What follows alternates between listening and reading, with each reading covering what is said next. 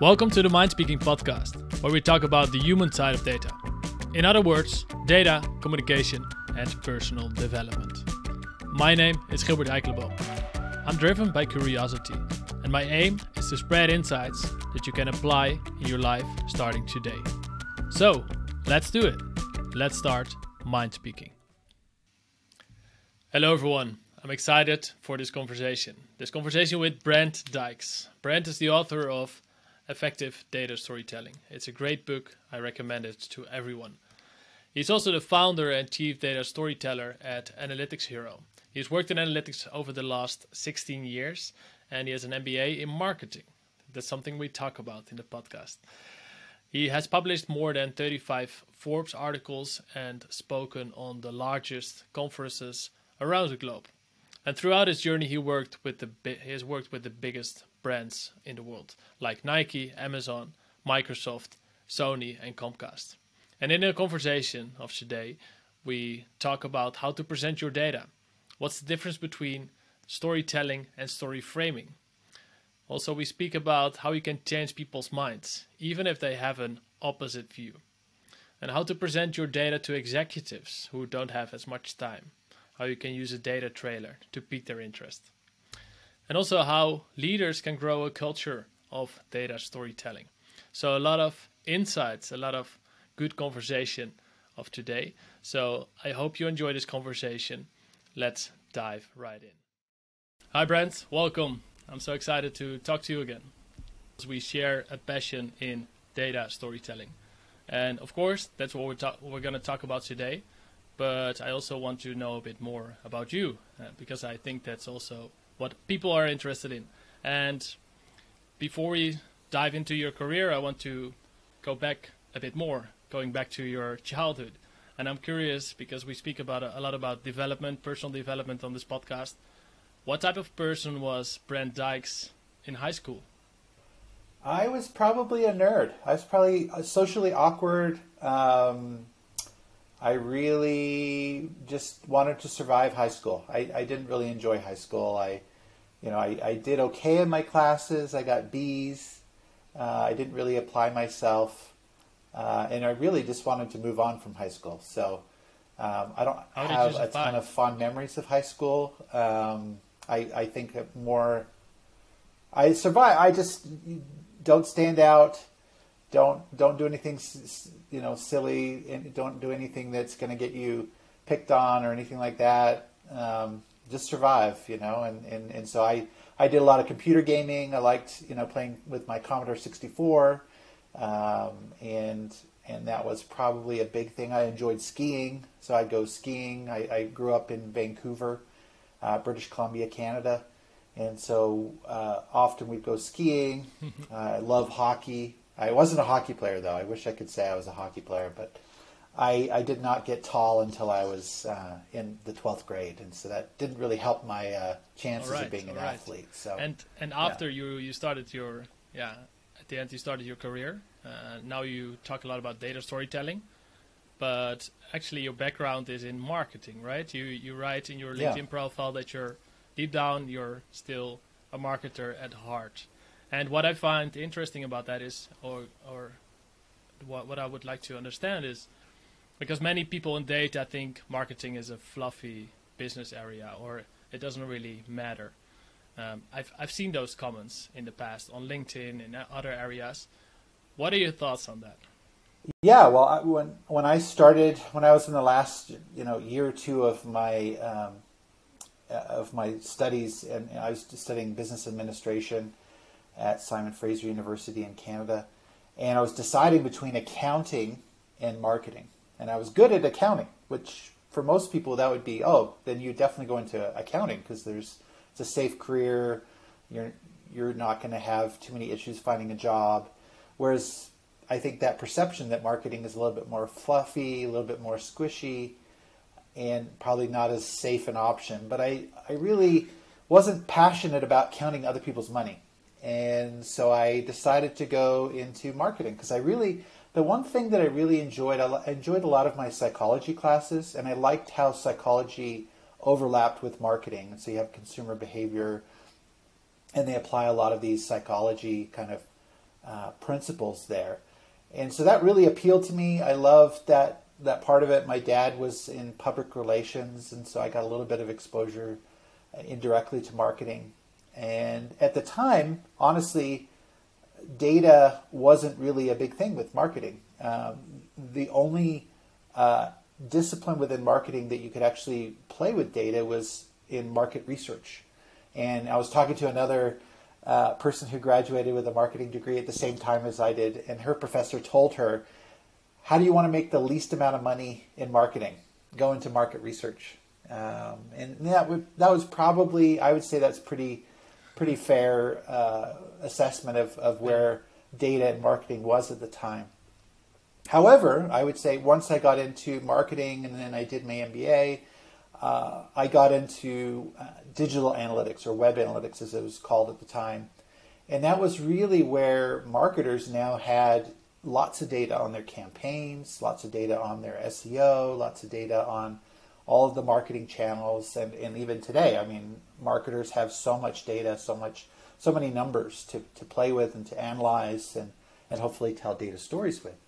But that was a transformation for me, because I could apply all of the stuff I love around marketing with the numbers. And so getting into marketing analytics or digital analytics for me was a godsend, because I was able to pair those two interests together. And then that's what started me down the path of data storytelling, because at the end of the day, yeah, you can have an insight, but if you're not able to communicate that insight effectively or clearly, then that's, no action will be taken on that insight. And I'm sure that becomes a problem. Psychology interest and knowledge you've built over the years can also come in handy while telling stories with data and talking to stakeholders to understand how they make their decisions and how you can influence them with storytelling.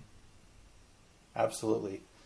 And I would say when I started getting into analytics, I may have looked past a lot of the psychology of decision making and how that influences us and how we look at data and process it. And so it was almost like a renaissance or a kind of a rejuvenation of the psychology aspects. Because as I was writing my book, I realized a lot of people would say, "Oh, do this or do that," because it works. And in my mind, I think I'm curious, but why? Why does it work that way? And that was part of what I wanted to get into with my book, is I want to understand why these things work the way they do. Why is it good to tell stories? Why are visuals effective? Why do we sometimes ignore the data and just trust our gut? Why are these things? Why do we work this way? And I think that was an important thing to look into and understand, because at the end of the day, we want people to take action on our insights, and if we can't connect with them, or if we can't communicate our ideas effectively, then again, like I said earlier, our insights will go nowhere. And I like that you mentioned curiosity, that you're a curious person. Do you think, on average, data professionals are curious enough, or how can they foster their curiosity or bring it to the workplace? How can they put it in practice, so to say? Yeah, I mean, I think that there are some people that are naturally just more curious than others, but I think in general human beings are curious by nature, especially if we can get if something can pique our interest and hold it potentially.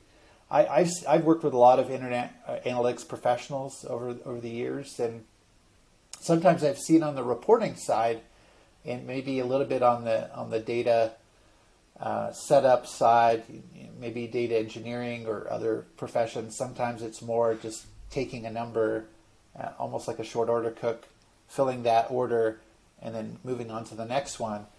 And there's no curiosity. There's no question. Why are you asking for that data? Why do you want to know that number? And I think that's an important thing to do as analytics professionals or as data professionals, because sometimes you'll get a prescription from the business, right? They'll say, fill this prescription. And then you're like, but why do you need this pain? Why do you need these pain meds? Well, it's because, I've got this pain in my back. And then, and then you turn them around and they've got something sticking out of their back.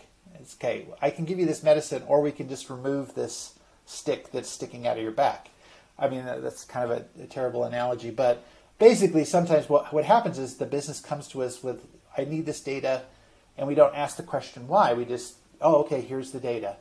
And I think that's the wrong approach. I think we also should say, well, why do you need this data? What are you trying to solve? What are the questions you're trying to answer? And it may be like, actually, that data is not what you need. You need this data. Or we don't even have that data. We need to go collect that data for you, or different things like that. I think the curiosity starts right there. And then obviously if you have the data, then,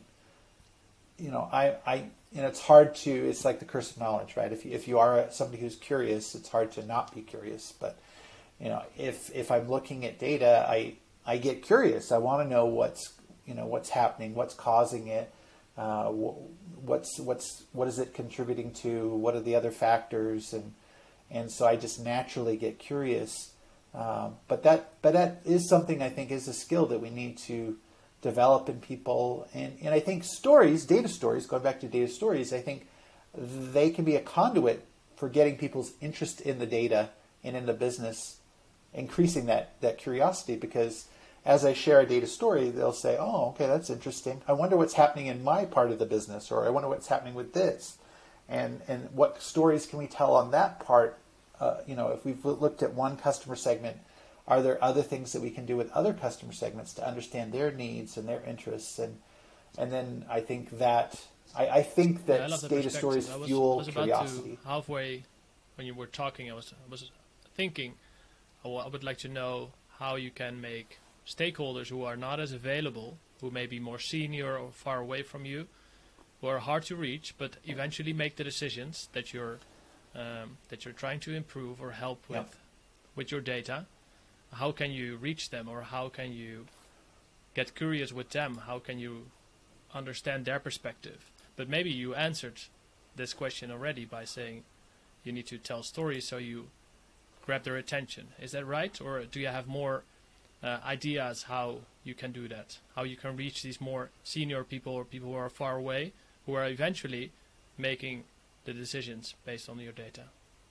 Yeah, I think an important step in that process is to understand their business, their needs. What are they trying to solve? And in the book I have a model that I introduced called the 4D framework. It's really based around audiences. And I say there's 4 key dimensions you need to understand for any audience to really connect with them. And the first one being, okay, I want to understand what the problems are that they're facing. Is there a top-of-mind problem or series of problems that they're trying to address in 2022? And then the next thing is, paired with that is, okay, what outcomes are you trying to drive?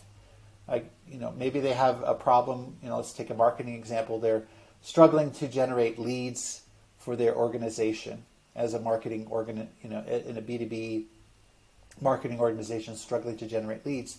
Okay, well, what is the outcome you're trying to drive? Well, in 2022, we want to double the number of leads that we're generating for the business. Oh, okay. So you're going from 500 a month to 1,000 a month, or whatever that is.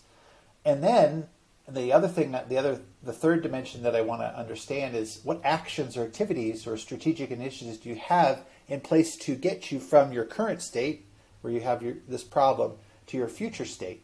And so, okay, what are we doing as a marketing organization? Well, we're changing some of the channels that we use. We're shifting more to digital, or we're going to be doing more virtual events. And so, okay, so let's evaluate how they're performing. What are there opportunities to optimize those, or are there other things you could be doing in those areas? And so I want to understand that. And then the fourth dimension is the metrics, the key.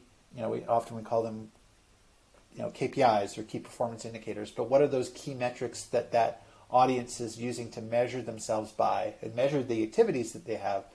And so I think, obviously the stories are going to connect with people, but if we don't have a good grasp of what the audience is caring about, obviously we want to have stories that are going to be meaningful to them, that are going to connect with them. And that's where, if we can understand what problems they're trying to solve, what outcomes they're trying to drive, what activities they're investing time and resources in, and what metrics they're being held accountable to, that gives us a really great approach that we can take to kind of build meaningful data stories for them. Because I talk about it in my book that, sure, lots of businesses are collecting all kinds of data, and it's kind of like an labyrinth, right? we go into that labyrinth, we may or may not come out with something meaningful. And having a framework like what I just talked about, obviously it's a simple framework of having those 4 dimensions. It feels like we're handed a GPS. We're handed a map or a compass to go into that labyrinth and find meaningful insights that we could then bring out of the data and share with our stakeholders. It all starts with understanding their perspective, right? And I think that also sums up what we in data professionals can learn from people in marketing, because people in marketing, all they do or all they start with, they always start with asking questions about who's the customer, right? What are the frustrations? What are they trying to achieve? And I think with this marketing or curiosity mindset, however you want to call it, I think we could benefit greatly. We touched upon storytelling already a bit. What I'm curious about is because I've seen storytelling, data storytelling everywhere. In the last years, it's kind of a hype, right? Everyone talks about data storytelling, but from my perspective, there are a lot of misconceptions about what data storytelling is, about how the term is misused and misused. So can you share your thoughts about it? Yeah, one of the frustrating things for me is that I do see data storytelling being more than a buzzword, more than just jargon. And I've seen a lot of vendors and other people talk about data storytelling kind of using it as a buzzword. And I think there's a lot of power behind that whole principle of telling stories with our numbers or with our data. And so one of the first misconceptions I think that's out there is that a lot of people just associate data visualization with data storytelling, and that it's a synonym for maybe good data visualization. That's all it is. And really that overlooks 2 other elements. In my book I talk about there are 3 key elements to data storytelling. That we have data, narrative, and visuals. And yes, visualizations are a big part of data storytelling, to the point that a lot of the data that we're sharing is very complex. There's a lot of complexity with the numbers. And so when we visualize the data, we help the audience to see things in the numbers that they would miss otherwise, because they wouldn't be able to see the anomaly or they wouldn't see the patterns or trends. Now, I've had some people come back to me and say, is that even an essential element? Because they've heard good podcasts, where people are sharing data stories with no visualizations. It's all audio based. And so I would say, I think visuals are still important. Are they essential? Well, actually, you could probably tell a data story without any visuals. Now, with that said, I'll say a lot of times we're sharing a lot of very complicated, intricate information, and it can be assisted by visualizations. But really where a data story comes in is obviously having the right data and having a framework like 4D to kind of help you identify the right insights is crucial. But then the thing that I think gets overlooked a lot of the time is the narrative element. And I was actually thinking of writing a post or a blog post about the difference between narration and narrative. And I kind of look at narrative as being much more than just narration. When you hear about data storytelling, some people just assume, oh, I'm telling a story with my chart. I've added some annotations, or I've got an explanatory title on it, and now my chart is telling a story. And I've even heard other people say, oh, every chart tells a story. That I think that really relegates or undermines really the power of storytelling. Storytelling goes beyond just what I would call a scene, which is one data chart. In my framework, I kind of view that as a scene in a story. So that could be very, very compelling, very powerful. We've all watched movies where they've had these really amazing scenes, but is it an entire story? It's not. No. Often what I find is I'm going to have to use several visuals and different data to really tell a complete story. And so I think that's one of the misconceptions that's out there, that yes, people equate it with data visualization, but then also some people equate it with just adding in some text and some annotations and calling it good and you've told a story. No, there's a whole structure to how a story, what makes a story, if we think about it in terms of the like an arc, a story arc, you can create a story arc for your data findings and form it into a story format, which then connects with people on a much deeper level, on an emotional level potentially, that you just can't achieve with just facts alone or just visualizations alone. I agree. That's also the biggest misconception I see, that people assume that data storytelling is data visualization. But indeed, just a graph and with some annotations is not necessarily a story. I think where it starts to become a story is when there's a problem, right? Or a character, or at least those are elements of a story. And it's quite hard to have that in one scene, in one frame, on one slide or one visualization, even if you add these annotations. Right. You also mentioned about a blog post, and also I want to ask about another blog post. You mentioned in that blog post, you talk about why data storytelling requires a mindset shift. You talk about story framing versus storytelling, and reporting versus storytelling. Talk to us about that, and tell us what was the essence of that blog post. Yeah, I mean, I think a lot of people also associate, another misconception I think that's out there is that people associate dashboards as data stories. And I worked at a company, Domo, where they basically are a cloud BI solution and provide dashboards to companies. And I always struggled with that notion that we're telling stories in dashboards. And really it comes back to that whole, it's a different mindset that we go through. A lot of what we've done today in BI and analytics is we've focused on generating reports and dashboards. And there's even some vendors and other people out there that are saying dashboards are dead, kind of being provocative that way. I'm actually not in that camp. I do see a role for dashboards and reports, and I think it will continue into the future because at the end of the day, I talk about creating an insight funnel, okay? And at the top of this funnel is really where the dashboards and reports sit. We're basically observing what's happening in the business, right? We're monitoring what's happening, and we create these reports and dashboards to help us explore the numbers. And so I call that the story framing. Because at the end of the day, it goes back to, if I set up a dashboard, all of a sudden I'm choosing the metrics, I'm choosing the dimensions, I'm starting to target where we're focusing our attention on. Hopefully we're focusing on the most important things to our business, and they're tied to the priorities of what the company's focused on. But we're not bringing in all of our data into a dashboard. No, we're handpicking the metrics and the dimensions that are meaningful to the audience that we've targeted with our dashboard. And so that's kind of the first step. We start to, and that's why I call it story framing. We're starting to reduce all of the metrics and data that we can look at and really focusing on the ones that are really critical to the business. Now, from that, we might then see a spike in a particular metric or a decrease in a particular metric or something that's happening. And then that gets us curious. And then we start to ask questions. Well, why is that happening? And maybe we can,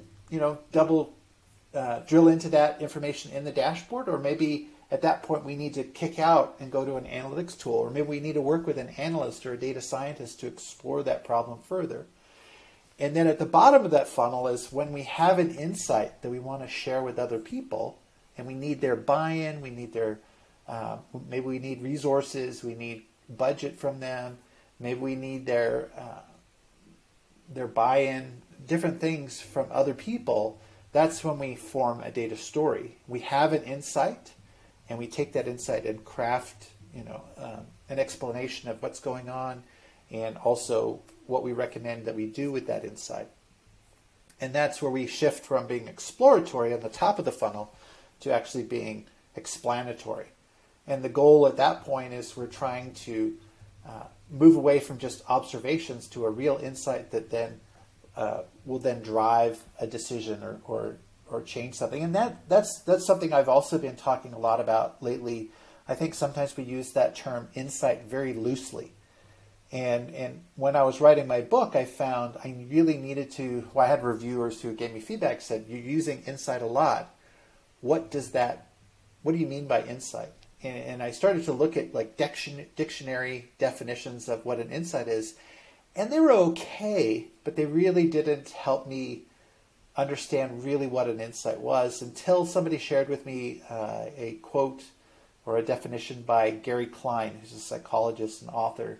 And he basically framed an insight as an unexpected shift in the way we understand something. And for me, that was, that's what it is. Because then all of a sudden it's like, okay, let's take an example. Maybe it's a manufacturing example. Oh, this process we thought wasn't working because of this one step. And we've been trying to optimize on that one step. But there's some analysis or something we did, and it shows that it isn't that step, it's this other step that we have that's really causing all the problems. Well, what does that mean? That means, we've been focusing on the wrong area the whole time. We need to fix this other step and optimize it. And so that could be, we're going to have to do changes within the organization. We're going to have to do things differently. And that any insight will then inspire change automatically, or it'll demand change potentially. Whereas an observation is just, here's something this metric went up, it spiked up. Okay, that's very interesting and unusual, but we don't know why. We just have the what. And so sometimes I think we equate observations where we mistaken observations for insights when really they're not as actionable as an insight that if it's shifted our understanding, we have an urgency to change, to address it. If that makes sense. According to that definition that you're just mentioning in your book, the unexpected shift, then we have way less insights because not all the observations or data points are actually insights, right? And you talk about, what's the difference between reporting, the dashboarding, and then storytelling at the bottom of the funnel. What are your thoughts about having a predictive model or creating an algorithm and then presenting that to a group of people, a group of business people? Can we use data storytelling? If yes, how? Yeah, I think so. I think we can still use what went into that model. How do we design that model, giving them enough context to understand it, and then how would we apply it?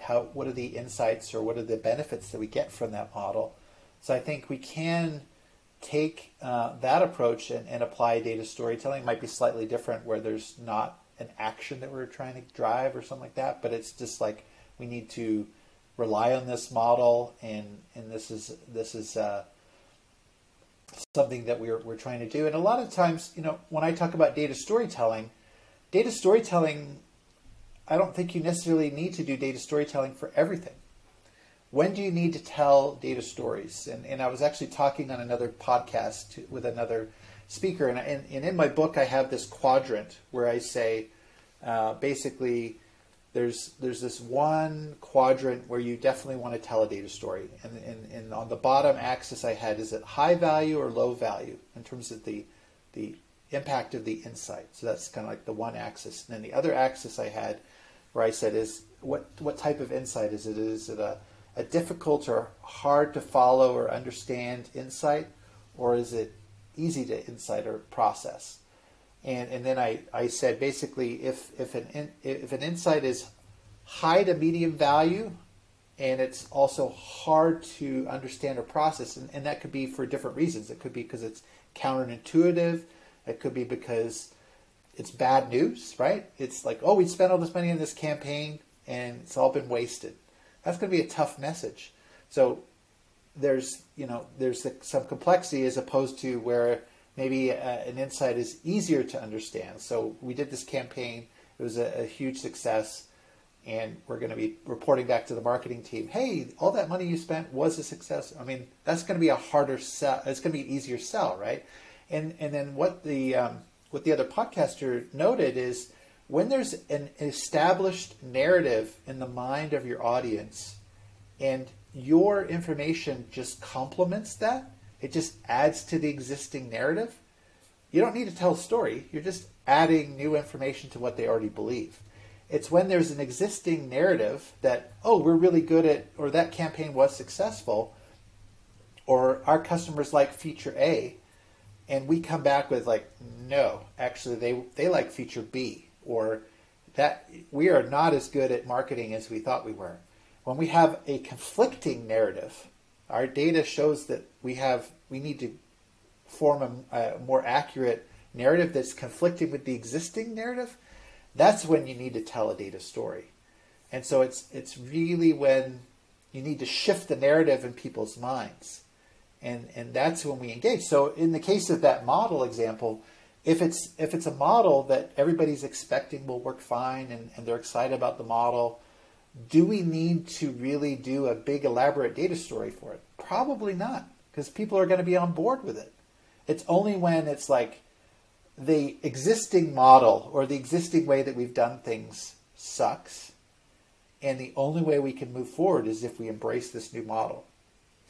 That's when you would need to take the time to really build the case, right? You have to build the story around why that model is going to change the way we, from a customer service perspective or from a sales perspective, is going to help us. You mentioned a quadrant, but high value, low value, and difficult, hard to follow, or easy to process. And talking about conflicting narratives in COVID, I don't want to make this a political debate, but what I'm curious about is there are a lot of different narratives among people. And if you take it very black and white, there are two narratives, right? You should be vaccinated or you should not be vaccinated. How do you think the government, the US government, or how do you see other countries dealing with this? And do you think they would benefit from adopting more storytelling? What do you think? Because clearly they try to make people adopt a certain narrative, namely, you should be vaccinated. How do you think they are doing, and do you think they could benefit from more storytelling? One of the interesting things that, as I was writing my book, I found some work by some climate change researchers, and they've done some analysis or research into what makes people consider new perspectives or conflicting perspectives. Because at the end of the day, from a psychology perspective, if I come to you with, let's say you're against climate change, you think all of it's just fluff, and I came with some data and dropped it on your lap and said, "See, Gilbert, climate change is real. You've got it. You're so crazy." Unless that's never going to work, because just dropping facts on somebody is not going to change their perspective. What you have to do is you have to not only include those facts, but you have to package them in a story, because you're going to have, anybody has an existing narrative. And the psychologists and the neuroscientists found a lot of the times is when maybe one fact in their narrative gets blown up by somebody. But what happened is the residual narrative that they have in their brains, they'll just start, oh, well, maybe that data is, I can't trust that data. It's from, so-and-so or whatever. And they'll just revert back to the narrative that makes them comfortable. And so it's really, how can we build a compelling narrative with our facts and really complete the whole story so that people can embrace not only the facts, but the narrative that goes with it. And the interesting thing is that in some of the research that I found for my book is that people found that visualizations are actually very effective at persuading people with very different political views, or they used it for climate change, they used it for different parties here in the U.S. and a visualization was actually one of the few things that got through to people, where they couldn't deny the data, they couldn't reject it outright. And so it's a delicate thing, especially with politics and how people approach it. Everybody has an existing narrative. If you think about conspiracy theories, right? They're so far, they have to preserve the narrative, right, and they'll just embrace anything. Like it's funny too. Like again, it's a very interesting topic, because the thing is when we get data that supports our narrative, we don't scrutinize it. We just say, oh yeah, there's more confirmation proof that bias, right? supports my narrative, and we don't even think about it. Unconsciously we do that. Whereas if it's anything that conflicts with our narrative, all of a sudden we're very skeptical, we're on guard, we don't want to be tricked or deceived. And so when we shift into that analytical mode, we're going to be much more closed-minded. And people, psychologists have even found, when you have a threat to your ideas or your viewpoints, they looked at the reactions that we have in our bodies and found the same way we react to a conflicting idea or perspective is the same way we react to if we ran into a predator in the wild. The same defensive mechanism that we have in our brains for a physical threat is the same way we react to a threat to our ideas or our values or our viewpoints. And so it is very tough to just break through with data. And I think that's where a story is one of the only ways we can really get through to people. And again, it's no guarantee. There's a lot of people entrenched in this and their viewpoints, but I would say it's one of the few ways that we can actually, if we craft it in a right way and with empathy and with compassion and understanding, maybe we can break through to people who, are they're being fed misinformation. They're being fed disinformation. I mean, it's really, and that was one of the challenges as I was writing my book. Seeing all of this play out, like the concept of alternative facts was something that didn't exist, before I started writing my book. And in the middle of my book, I'm like, oh my gosh, like alternative facts? Are you kidding me? And so there's a little mention of that in my book, but this was all unfolding. I always, as somebody who grew up in data and always aspired to make decisions based on data, and then seeing all of these actions and movements kind of undermine all of the progress that we made with becoming a more fact, science-based, data-driven community or culture, and then falling back into these conspiracy theories and misinformation. It's crazy, But I think data stories are a way to get through to people, and if we do it the right way and we tell these stories in an effective manner, I think we can get through to people at least way more effectively than just hoping that they'll embrace the data. There seems to be this counterintuitive thing that many people in data, they prefer the data, right? They prefer the rational facts. They should speak for themselves. But, of course, in reality, they often don't. And I think we should adopt and agree and embrace the fact that emotions play such a big role in decision making. And by understanding and paying attention to other people's emotions and your own emotions and your own biases, you're much more likely to convince other people and get your point across. And coming back to your story about dropping facts, I also remember a story of my cousin. When she was 16 years old, I was 3 years younger, so 13 back then, but I remember the story vividly because my cousin, she was 16 years old, and she was smoking. And she was smoking early, and her mother didn't like it. And every other week, her mother, so my aunt, read an article in the newspaper saying how bad smoking is, with a lot of facts, how many people die, how bad it is for you, and how bad it is for your health. So every time she cut the newspaper, she cut the article and laid it on the bed of my cousin. So every time when she came home from school, there was another article full of facts why smoking is bad. And of course, like you just mentioned, she never adopted the narrative, right? It was just more facts and facts. And I don't think her mother tried to understand her perspective, ask questions, started with empathy and using a story maybe to get her on the other side. So I think this shows how ineffective just dropping facts is. Then absolutely. We talked about data storytelling a lot, and we also talked a bit about presentation skills. What do you think is the role of presentation skills in data storytelling? And do you have any best practices that you would like to share? Yeah, I mean, there's different scenarios. There's the scenario where you've got an insight, you've built a presentation or a data story, and you're sharing that in person with your audience or via Zoom or whatever, but it's an in-person kind of communication.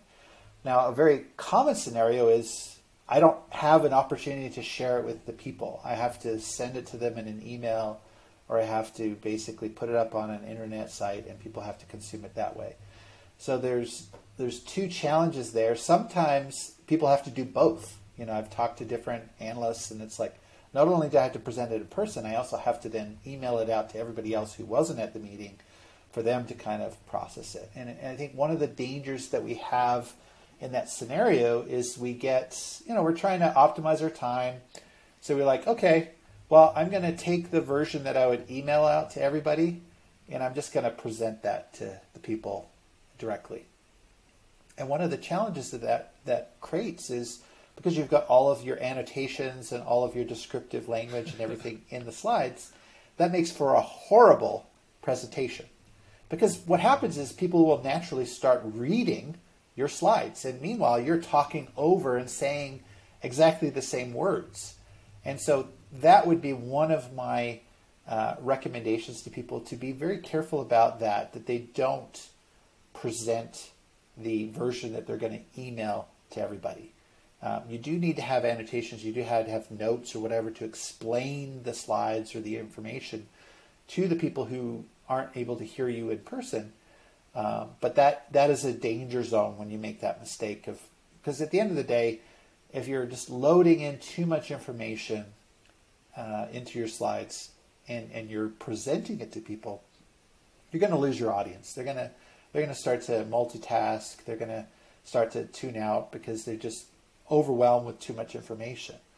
So I think that's one key thing. Now, if you're presenting information, and something that I've learned in my career, and if you say you have a really big presentation where you've got this really great insight and you're presenting it to the C-level executives or the VP level at your company, and you're excited about where this insight can go and different things, I think it's important to rehearse your presentation. I think it's important to get feedback from other people on, here's my slides, let me present it to you, give me feedback. You're not going to do that for every presentation, but I think if there's a critical presentation where it's important to your career or important to the organization, it's worth that extra time to rehearse it and really get it down so you can do it cold and you're very familiar with it. It's going to give you more confidence. It's going to position you for success in presenting that information. But then also, sometimes we're so far in the weeds and we're looking at our presentation, we're looking at our story, and then if I share it with you, Gilbert, and then you say, well, why did you use this color blue for this, but then you switched it to green on these other slides? Oh, I completely missed that. I'm so focused on the narrative or so focused on making sure everything's perfect that I missed those little details. Or maybe, hey, Brent, have you thought of adding a client testimonial? You talk a lot about the value that this is going to provide. It would be great to have a qualitative example. Little things like that can add a lot of value. I love getting feedback from other people when I have an important presentation because it's going to round off those rough edges. And often I get great ideas or great suggestions that, take something from being an 8 out of 10 to a 9 or 10 Thanks out of 10. Thanks for sharing those tips. And yeah, they make a big difference. I totally agree. And coming back to your first point about the different versions and presenting something and emailing the same slides, I've never met anyone who said, I like text on slides. But still, especially in corporate settings, many slides are full of words. Why do you think that is? Why haven't we changed yet? Well, everyone adopted the same narrative, the only correct narrative if you ask me. Slides are not supposed to be full of words. But still, in my experience, 70% of the slides are full of words. Why do you think that is? Why can't we adopt this different narrative or put in practice what we think? I think a lot of it's just easier. I think it's easier for people to bang out their words, explain something with bullet points or write a paragraph it's like that's easy to do. It actually, to actually refine it and get it down to a succinct, concise, impactful, that's going to take more work, right? It kind of goes back to that. I think it was Pascal who said, "I would have written you a shorter letter, but I didn't have time." Something I'm paraphrasing. I think it's the same thing with a lot of the presentation slides. People don't feel like they have enough time to really put the effort into it, but they at least want to share the information, right? So they'll hammer out a bunch of paragraphs or bullet points, lots of text, and then there's the information. They've got it. Is it perfect? No, but it's there.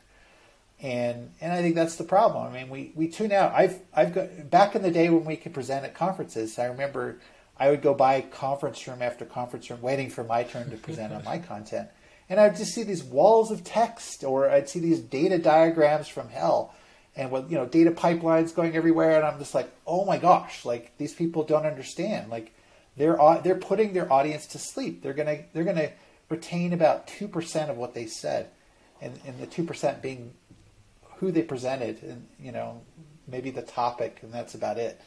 But it's a real problem. I mean, I think we see a lot of complexity in a lot of the general data presentations that I see. And that's not thinking of the audience. That's making my life easier. I can just data dump. I can just dump in the information, the text, and then deliver it. And that's all you're doing. You're just informing. You're not communicating. You're not helping the audience to understand what you're sharing. Because if you really truly wanted the audience to understand what you're communicating, right, then you would not do a wall of text. That is not an effective way, and especially if you're presenting it. That's just, but it hasn't changed in the 20 years that I've been presenting at conferences, and I don't know what it's going to take, but I one by one, if I can convince at least one person not to do that, spend a little bit more time to make something that's actually going to communicate effectively and connect with people. Yeah, good. Then I hope you're going to count that convince as a everyone small before victory. you retire, Brent. Brent. It's a nice challenge. We talked a lot about your book, which is excellent. A lot of great frameworks, and one in particular. And I was wondering, what do you think about other storytelling or data storytelling frameworks? And for example, what do you think about the pyramid principle, where you start with the key message or the key insight first and then build the arguments after? What do you think about that for telling stories with data? Yeah, that's one of the challenges I've run into, because I think a lot of times I have people who, now let's review, how does a data story work, or how does a story work? You build up to a climax, right? That's basically what you're doing. You're not giving away at the beginning the climax of your story. And that's essentially what you do with the inverted pyramid approach, where you're basically giving away. And so what do you lose? What is it that you give up? Well, you lose all of that emotional kind of build up, the tension, the suspense.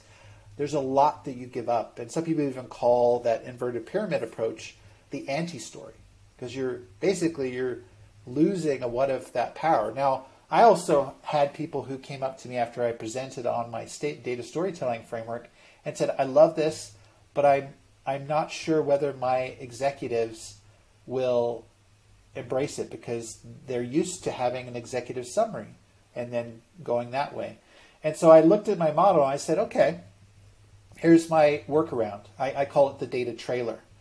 And it's like a movie trailer, but it's the world's worst movie trailer. Because what I do is I basically say, okay, there's two elements that you take from my framework. You take the hook, which is maybe you've noticed it's a major observation that you've noticed in your data, where there's like, oh, this metric went up or this metric went down. So you're going to pique their interest with that. And then you're going to jump to what I call the aha moment, or the main insight that you have. And so you share that at the beginning in a very concise, quick way.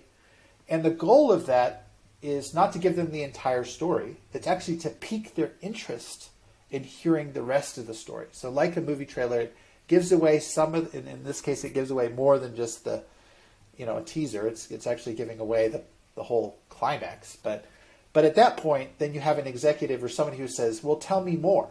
And they invite you to tell the rest of the story. And so then you get into the other details and the solution or recommendations that you have. But it's kind of a way of working around this common approach today. Because I think I was thinking about, why is it that we have executive summaries? Why is it that executives rely on an executive summary so much? It's because we haven't told data stories. We've done data dumps, right? We've done these data dumps. We've dumped a bunch of data on people, and then the executive is like, so what? So what do you want me to do? What you want me to make a decision? What? Give me the executive summary, because I don't have time to go through all of these numbers. And so we've ended up with this kind of executive summary kind of approach, but that is not storytelling. We've neutered the potency of storytelling when we do it as executive summaries. And so my capitulation or my workaround is the data trailer, that we pique their interest. It looks like an executive summary, but then it draws them into a storytelling kind of framework. And so that's the best I can do. I think that's going to be a common challenge. And in some cases, we don't need to tell. Again, it goes back to my model. We don't always need to tell data stories. Sometimes it's fine to just, here's the information. It confirms everything you already knew. Great. There's no conflict. There's no problem there that needs to be resolved. It's just green light. But in other cases, we need to change perspectives, right? To change their narrative, and then it's more useful. And I think we all agree that storytelling and data storytelling is really important. How can leaders stimulate the use of data storytelling or foster a culture of data storytelling, if you will, in their organization? Yeah, I'm going to be rolling out a white paper this year. I've got some of the initial ideas, but how do you build a culture around data storytelling? And I think there's a number of different layers, but I'll just give some of them.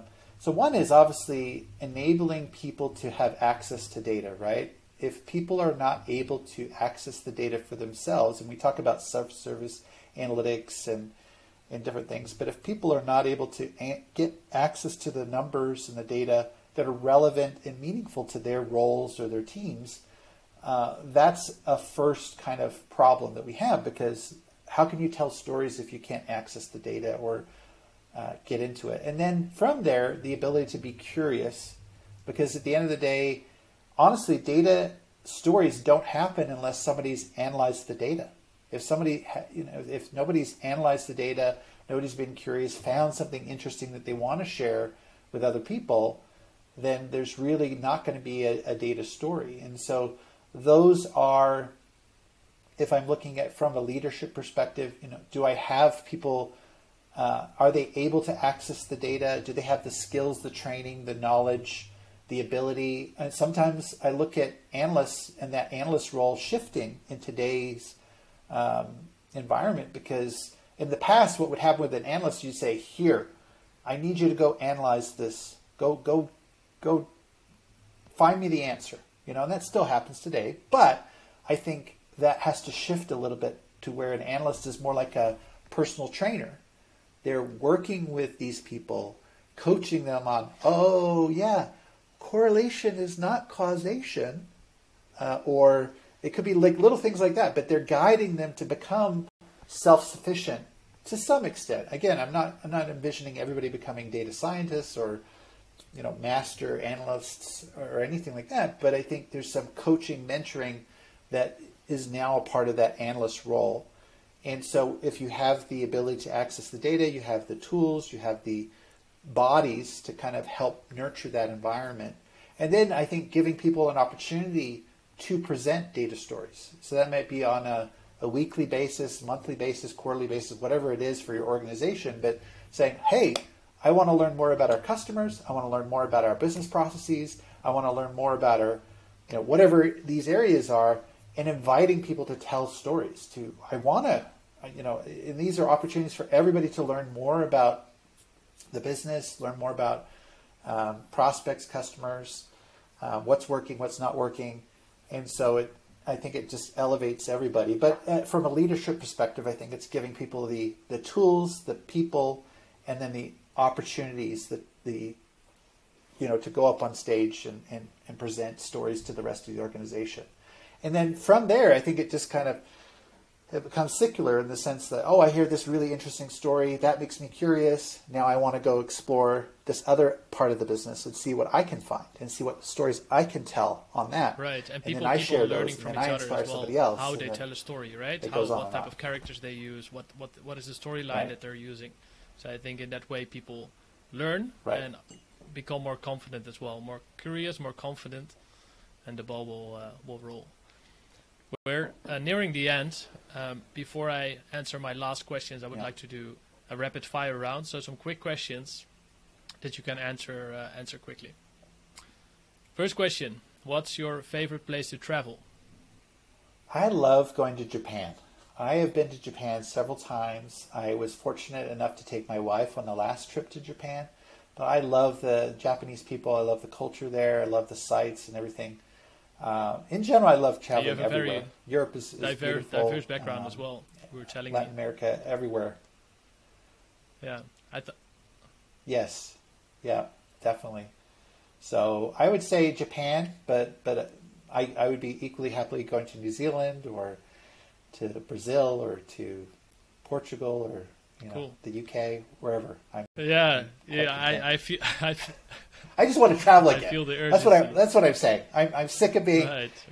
Likewise, trapped here in my talking office. About swapping houses in the introduction before starting recording.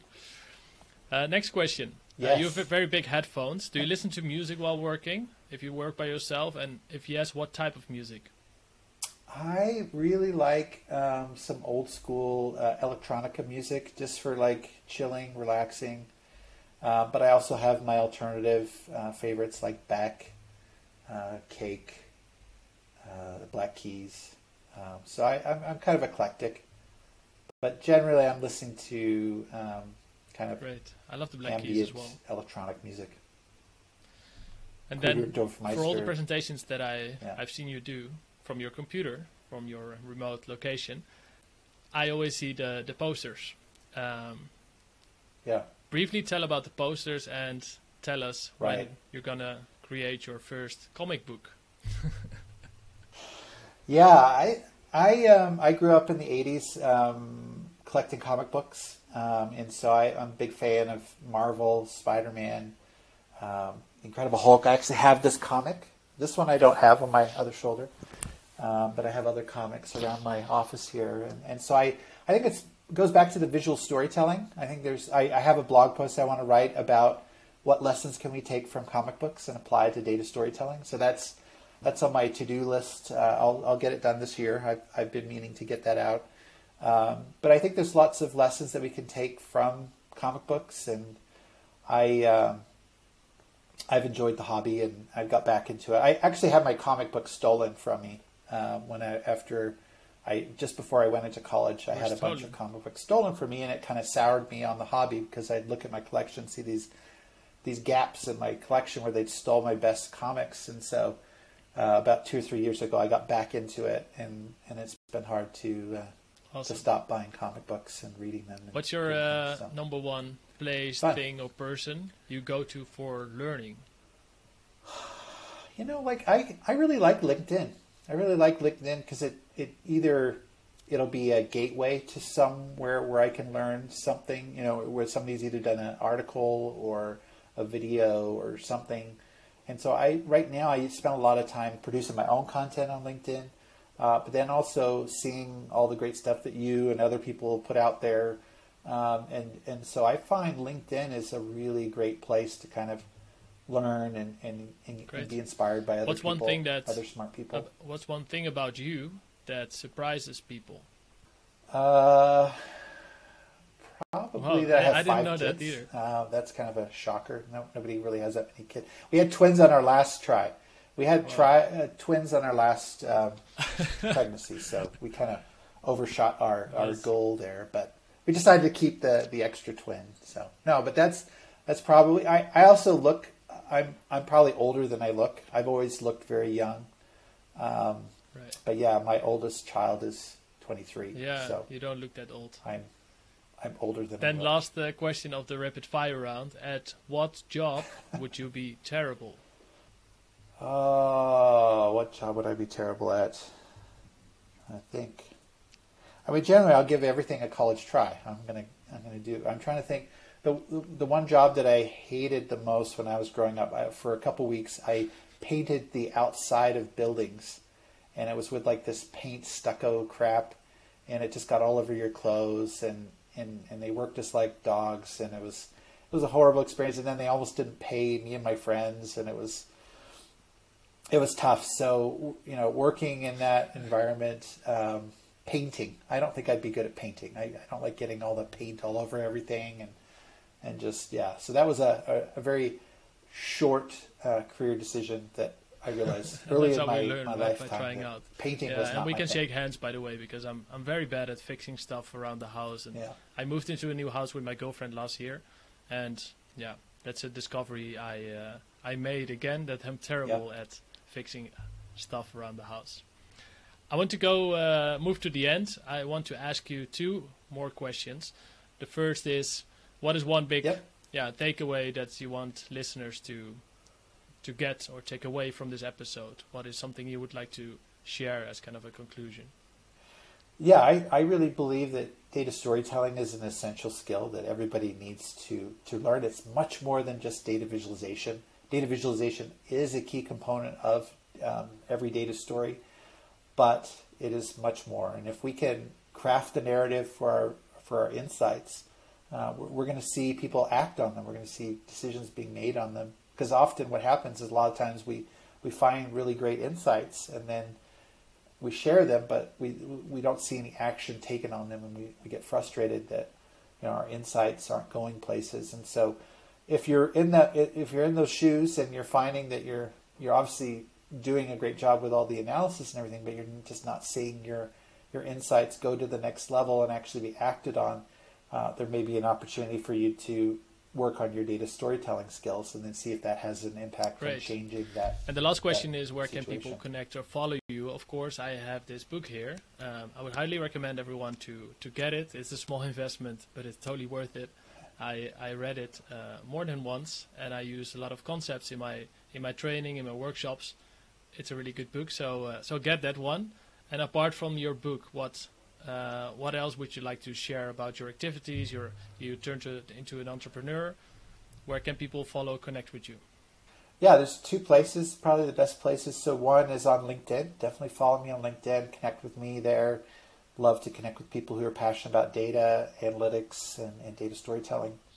The other area is I have a website, effectivedatastorytelling.com. And so there I'm just starting to get some blog posts out there. I've got a few on there already. And then I also offer different services like workshops, and I speak at events and different things. So I'm always looking for new opportunities to help different organizations with their data storytelling skills, and that's what I've been focusing on over the past five months of being an entrepreneur. You're fresh, but with I'm a lot of experience. And freshly minted. I also thought about talking a lot about entrepreneurship, but we had such good conversation about data storytelling and COVID and how we can change people's narratives or just give data if data storytelling is not necessary. I think people can take away so much from this episode, and I also learned a lot. So thank you for being on the show, being on the Mind Speaking podcast. Really enjoyed it, and looking forward to speak soon, Brent. Thanks, Brent. Thank you for the opportunity, Gilbert. It was great to be here. Do you want people to listen to your data and increase your business impact? Then take my free email course or do the quick self-test of your data communication skills. Go to mindspeaking.com and start learning today.